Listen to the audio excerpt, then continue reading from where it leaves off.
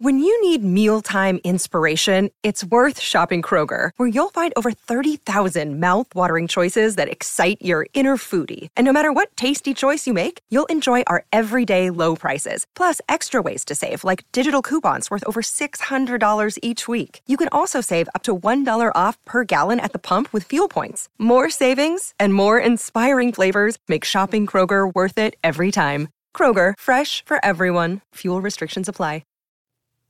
Chapter 11, Part 2. Perhaps the greatest hardship in being an invalid is the fact that people come and see you and keep your spirits up. The Honorable Freddie Threepwood suffered extremely from this. His was not a gregarious nature, and it fatigued his limited brain powers to have to find conversation for his numerous visitors. All he wanted was to be left alone to read the adventures of Gridley Quayle, and when tired of doing that, to lie on his back and look at the ceiling and think of nothing. It is your dynamic person, your energetic world's worker, who chafes at being laid up with a sprained ankle. The Honorable Freddie enjoyed it. From boyhood up, he had loved lying in bed. He objected to having his reveries broken up by officious relations. He spent his rare intervals of solitude in trying to decide in his mind which of his cousins, uncles, and aunts was, all things considered, the greatest nuisance. Sometimes he would give the palm to Colonel Horace Mand, who struck the soldierly note. I recollect in a hill campaign in the winter of the year '93, giving my ankle the deuce of a twist.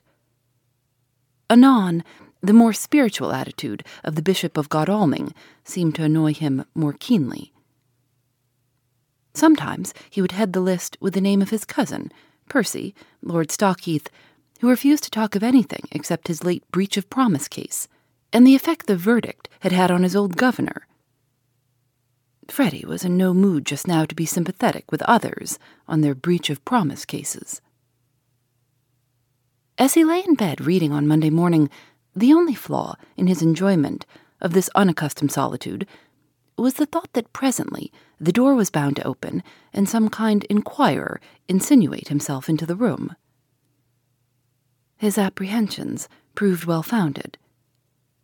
Scarcely had he got well into the details of an ingenious plot on the part of a secret society to eliminate Gridley Quayle by bribing his cook, a bad lot, to sprinkle chopped-up horsehair in his chicken fricassee, when the doorknob turned and Ash Marson came in.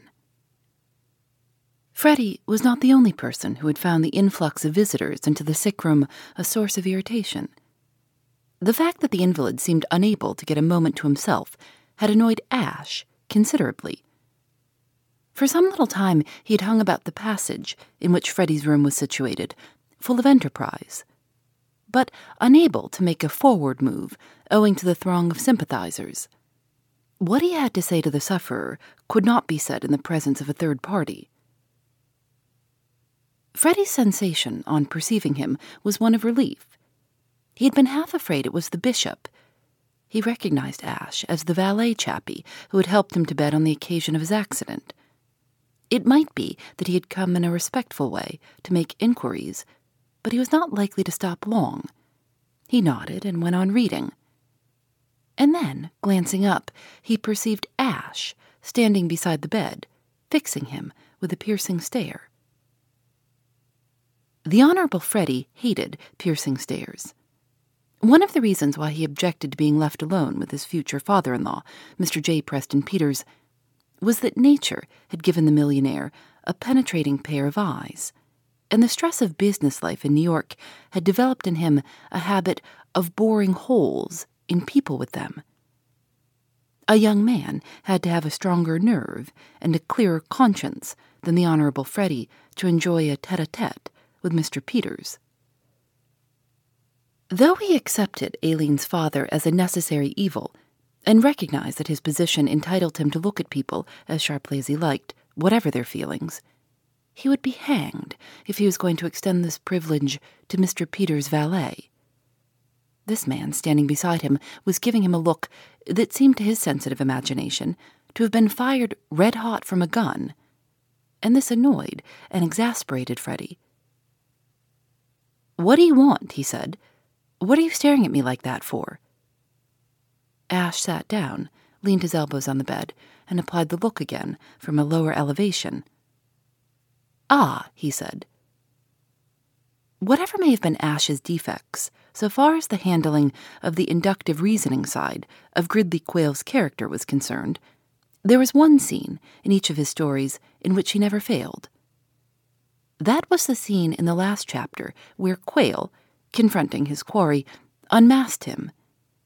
Quayle might have floundered in the earlier part of the story, but in his big scene he was exactly right. He was curt, crisp, and mercilessly compelling.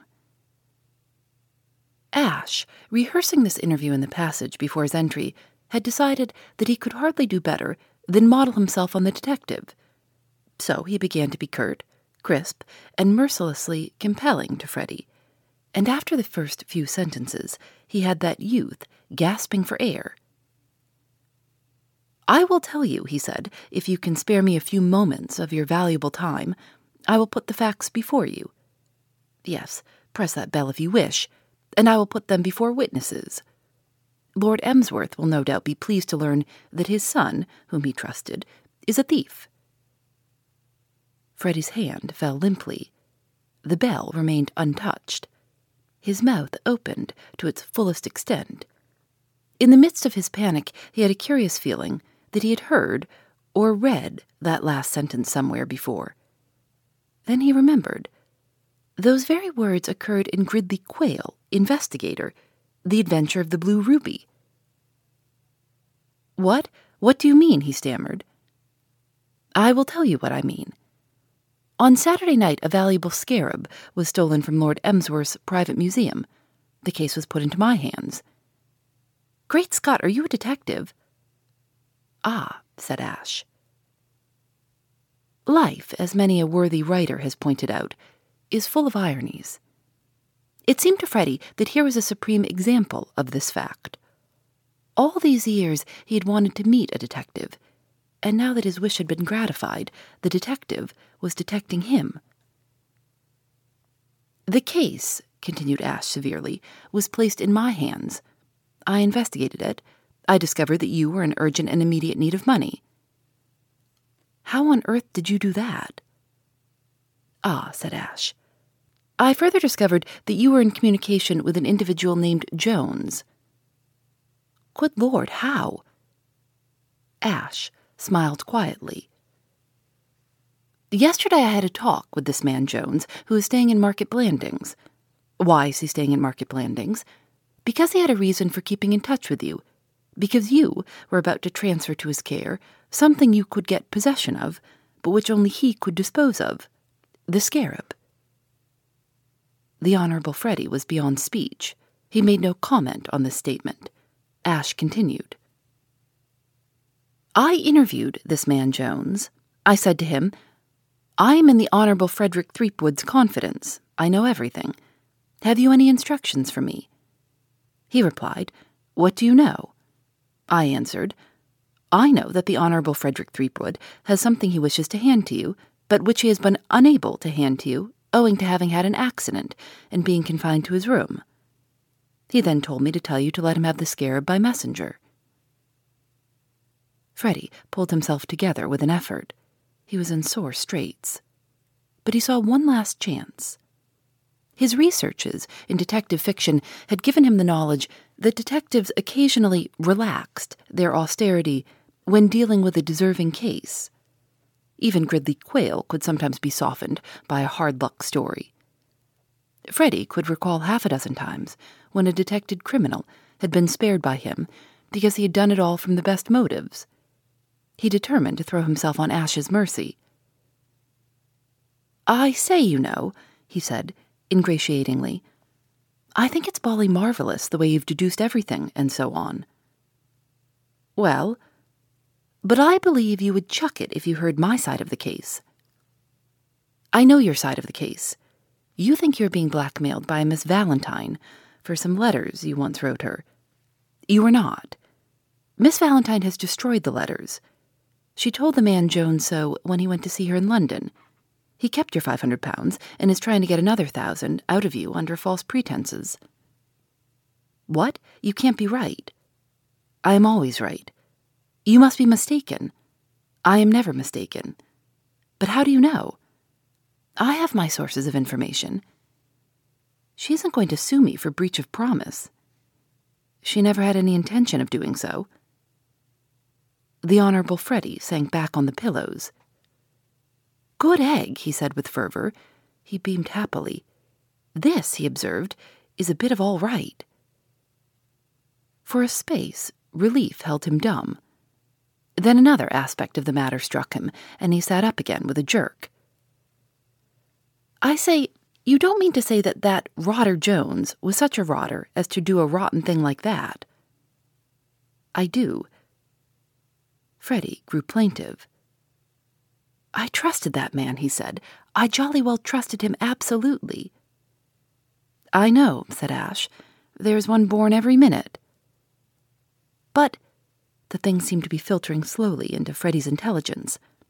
What I mean to say is, I thought he was a good chap. My short acquaintance with Mr. Jones, said Ash, leads me to think that he probably is, to himself. I won't have anything more to do with him. I shouldn't. Dash it, I'll tell you what I'll do. The very next time I meet the blighter, I'll cut him dead. I will, the rotter. 500 quid he's had off me for nothing. And if it hadn't been for you, he'd have another 1,000. I'm beginning to think that my old governor wasn't so far wrong when he used to curse me for going round with Jones and the rest of that crowd. He knew a bit, by gad. Well, I'm through with them. If the governor ever lets me go to London again, I won't have anything to do with them. I'll jolly well cut the whole bunch. And to think that, if it hadn't been for you— Never mind that, said Ash. Give me the scarab. Where is it? What are you going to do with it? Restore it to its rightful owner. Are you going to give me away to the governor? I am not. It strikes me, said Freddie gratefully, that you are a dashed good sort. You seem to me to have the making of an absolute topper. It's under the mattress. I had it on me when I fell downstairs, and I had to shove it in there. Ash drew it out. He stood looking at it, absorbed.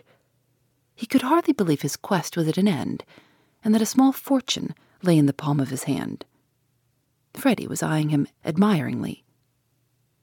You know, he said, I've always wanted to meet a detective. What beats me is how you chappies find out things. We have our methods.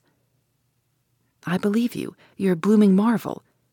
What first put you on my track? That, said Ash, would take too long to explain. Of course, I had to do some tense inductive reasoning, but I cannot trace every link in the chain for you. It would be tedious. Not to me. Some other time. I say, I wonder whether you've ever read any of these things, these Gridley Quayle stories. I know them by heart. With the scarab safely in his pocket, Ash could contemplate the brightly colored volume, the other extended toward him, without active repulsion. Already, he was beginning to feel a sort of sentiment for the depressing Quayle, as something that had once formed part of his life. Do you read these things? I should say not. I write them. There are certain supreme moments that cannot be adequately described. Freddie's appreciation of the fact that such a moment had occurred in his life expressed itself in a startled cry and a convulsive movement of all his limbs. He shot up from the pillows and gaped at Ash. You write them? You don't mean write them? Yes. Great Scott! He would have gone on, doubtless, to say more, but at this moment voices made themselves heard outside the door. There was a movement of feet. Then the door opened, and a small procession entered. It was headed by the Earl of Emsworth. Following him came Mr. Peters, and in the wake of the millionaire were Colonel Horace Mant and the efficient Baxter. They filed into the room and stood by the bedside. Ash seized the opportunity to slip out. Freddie glanced at the deputation without interest. His mind was occupied with other matters. He supposed they had come to inquire after his ankle, and he was mildly thankful that they had come in a body instead of one by one. The deputation grouped itself about the bed and shuffled its feet.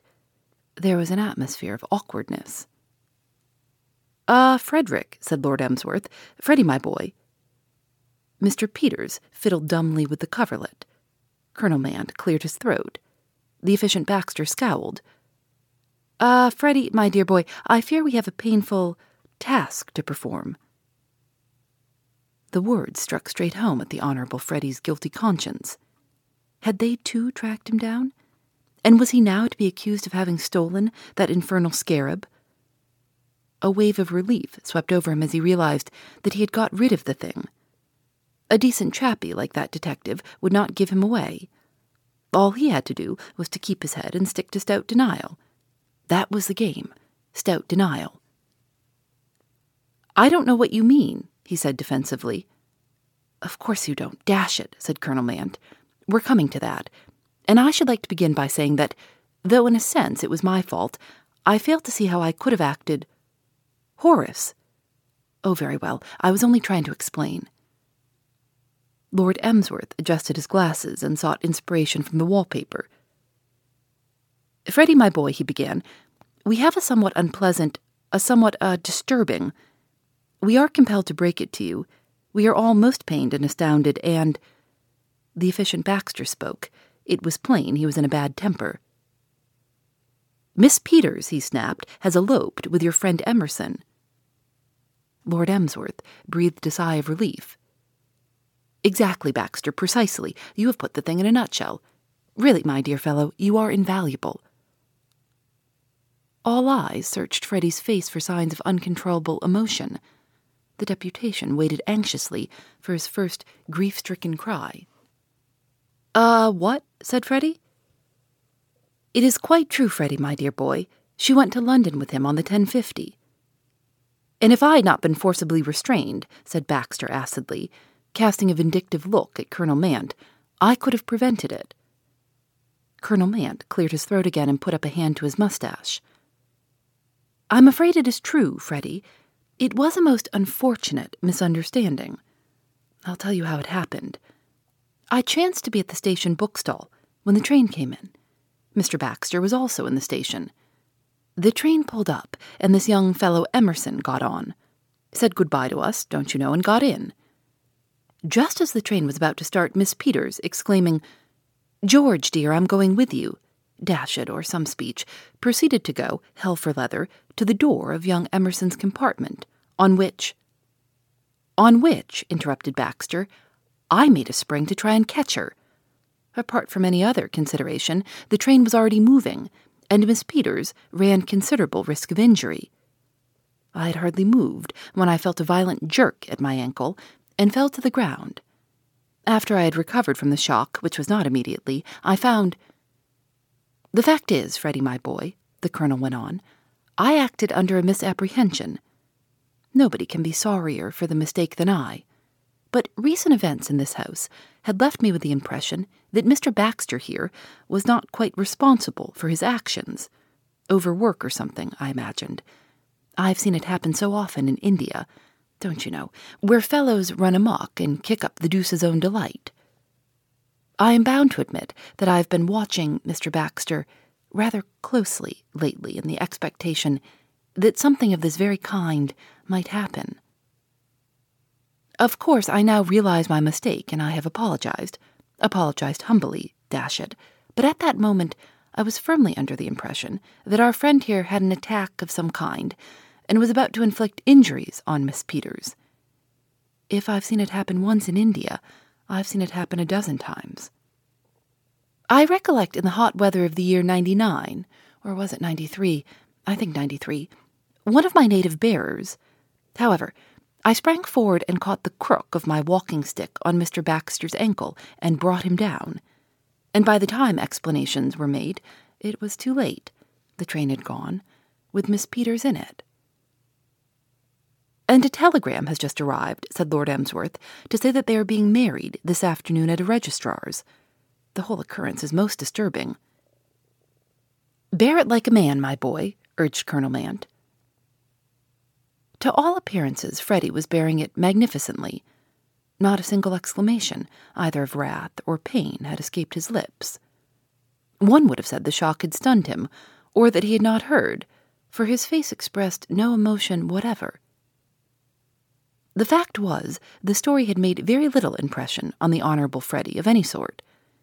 His relief at Ash's news about Joan Valentine, the stunning joy of having met in the flesh the author of The Adventures of Gridley Quayle, the general feeling that all was now right with the world, these things deprived him of the ability to be greatly distressed.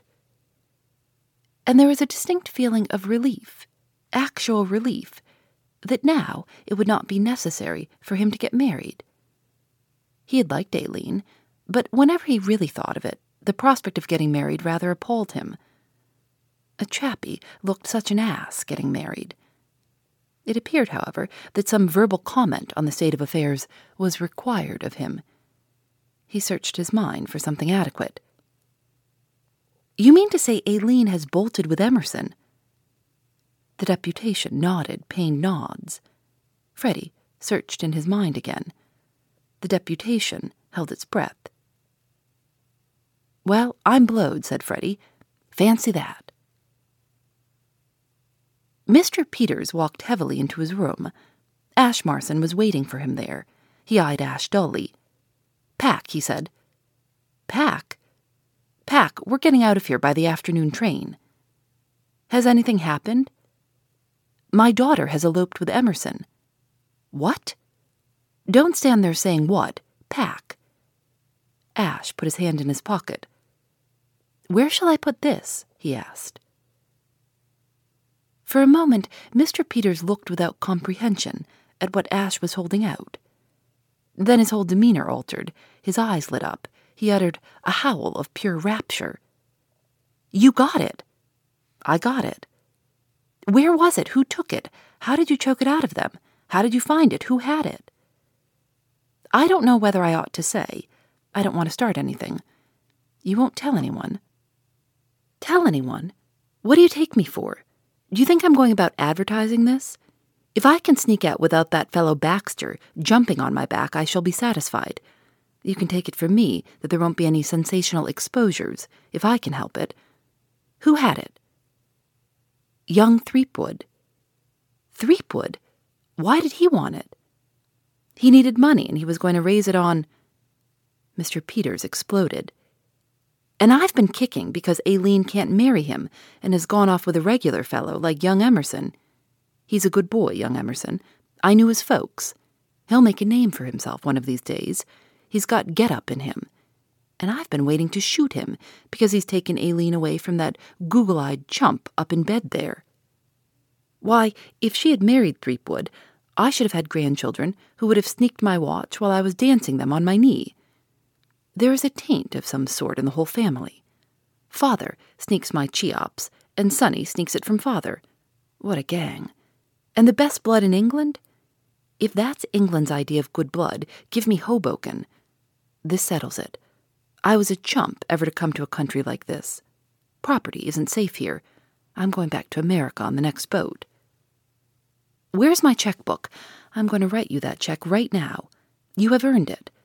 Listen, young man, I don't know what your ideas are, but if you aren't chained to this country, I'll make it worth your while to stay on with me. They say no one's indispensable, but you come mighty near it. If I had you at my elbow for a few years, I'd get right back into shape. I'm feeling better now than I've felt in years, and you've only just started in on me. How about it? You can call yourself what you like, secretary or trainer, or whatever suits you best. What you will be is the fellow who makes me take exercise and stop smoking cigars, and generally looks after me. How do you feel about it?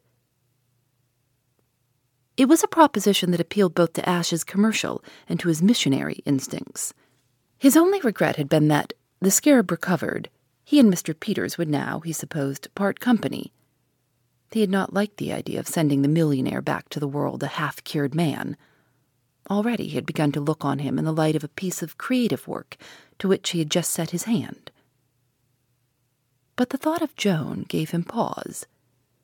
If this meant separation from Joan, it was not to be considered. "Let me think it over," he said.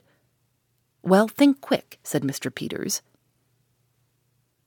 It has been said by those who have been through fires, earthquakes, and shipwrecks that in such times of stress the social barriers are temporarily broken down, and the spectacle may be seen of persons of the highest social standing speaking quite freely to persons who are not in society at all, and of quite nice people addressing others to whom they have never been introduced. The news of Aileen Peters' elopement with George Emerson, carried beyond the green door by Slingsby, the chauffeur, produced very much the same state of affairs in the servants' quarters at Blandings Castle.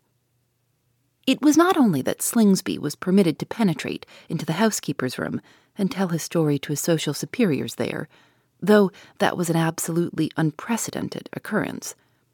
What was really extraordinary was that mere menials discussed the affair with the personal ladies and gentlemen of the castle guests, and were allowed to do so uncrushed.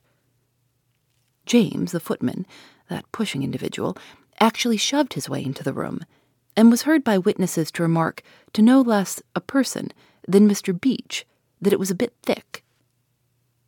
And it is on record that his fellow footman, Alfred, meeting the groom of the chambers in the passage outside, positively prodded him in the lower ribs, winked, and said, "What a day we're having." One has to go back to the worst excesses of the French Revolution to parallel these outrages. It was held by Mr. Beach and Mrs. Tremlow, afterward, that the social fabric of the castle never fully recovered from this upheaval. It may be they took an extreme view of the matter, but it cannot be denied that it wrought changes. The rise of Slingsby is a case in point. Until this affair took place, the chauffeur's standing had never been satisfactorily settled. Mr. Beach and Mrs. Tremlow led the party which considered that he was merely a species of coachman. But there was a smaller group which, dazzled by Slingsby's personality, openly declared it was not right that he should take his meals in the servants' hall with such admitted plebeians as the odd man and the steward's room footman. The Aileen George elopement settled the point once and for all. Slingsby had carried George's bag to the train. Slingsby had been standing a few yards from the spot where Aileen began her dash for the carriage door. Slingsby was able to exhibit the actual half-sovereign with which George had tipped him only 5 minutes before the great event. To send such a public man back to the servants' hall was impossible. By unspoken consent, the chauffeur dined that night in the steward's room, from which he was never dislodged. Mr. Judson alone stood apart from the throng that clustered about the chauffeur. He was suffering the bitterness of the supplanted. A brief while before, and he had been the central figure, with his story of the letter he had found in the Honorable Freddie's coat pocket. Now the importance of his story had been engulfed in that of this later and greater sensation. Mr. Judson was learning, for the first time, on what unstable foundations popularity stands. Joan was nowhere to be seen. In none of the spots where she might have been expected to be at such a time was she to be found. Ash had almost given up the search, when, going to the back door and looking out as a last chance, he perceived her walking slowly on the gravel drive. She greeted Ash with a smile, but something was plainly troubling her. She did not speak for a moment, and they walked side by side. "What is it?" said Ash at length. "What is the matter?" She looked at him gravely. "Gloom," she said. "Despondency, Mr. Marson, a sort of flat feeling. Don't you hate things happening?" "I don't quite understand." "Well, this affair of Aileen, for instance. It's so big it makes one feel as though the whole world had altered. I should like nothing to happen ever, and life just to jog peacefully along. That's not the gospel I preached to you in Arundel Street, is it? I thought I was an advanced apostle of action, but I seem to have changed. I'm afraid I shall never be able to make clear what I do mean. I only know I feel as though I have suddenly grown old. These things are such milestones. Already I am beginning to look on the time before Aileen behaved so sensationally as terribly remote. Tomorrow it will be worse. And the day after that, worse still.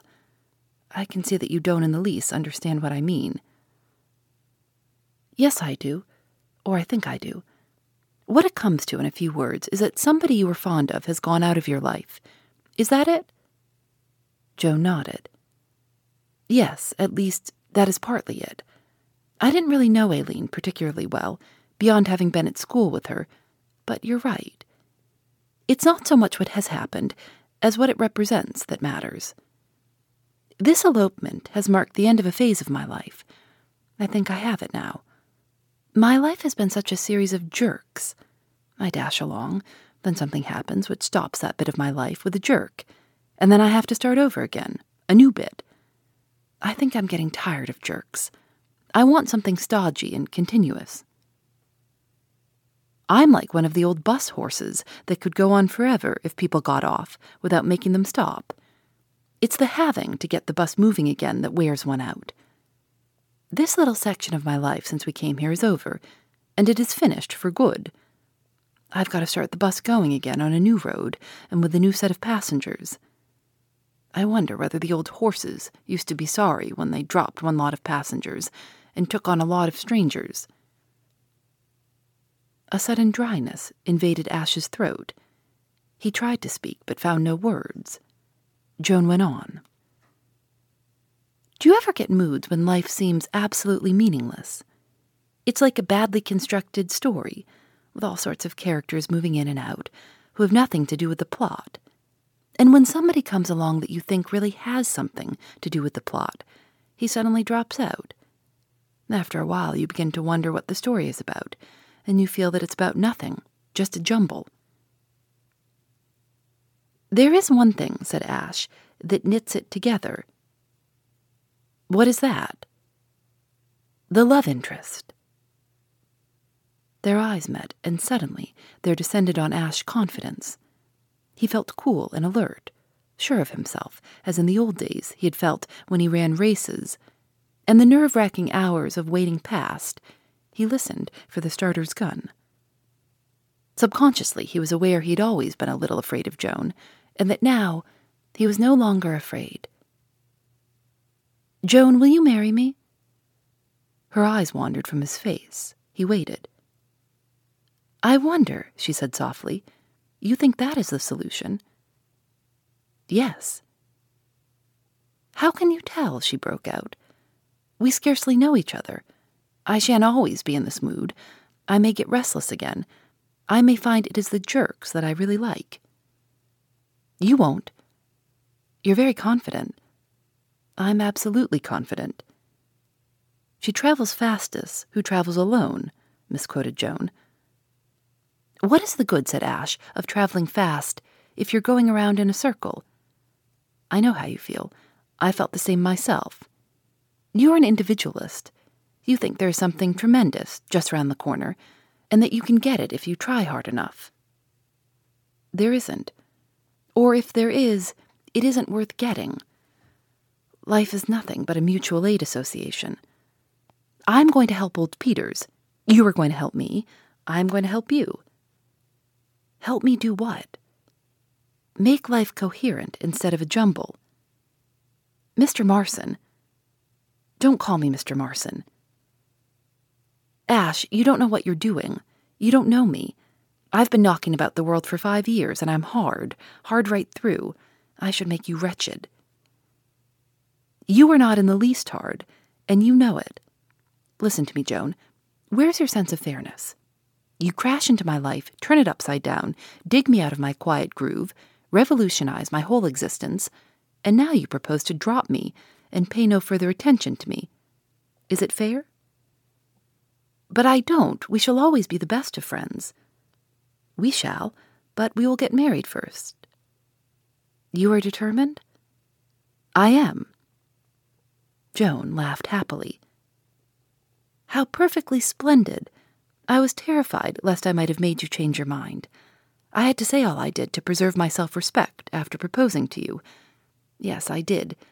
How strange is it that men never seem to understand a woman, however plainly she talks. You don't think I was really worrying because I had lost Aileen, do you? I thought I was going to lose you, and it made me miserable.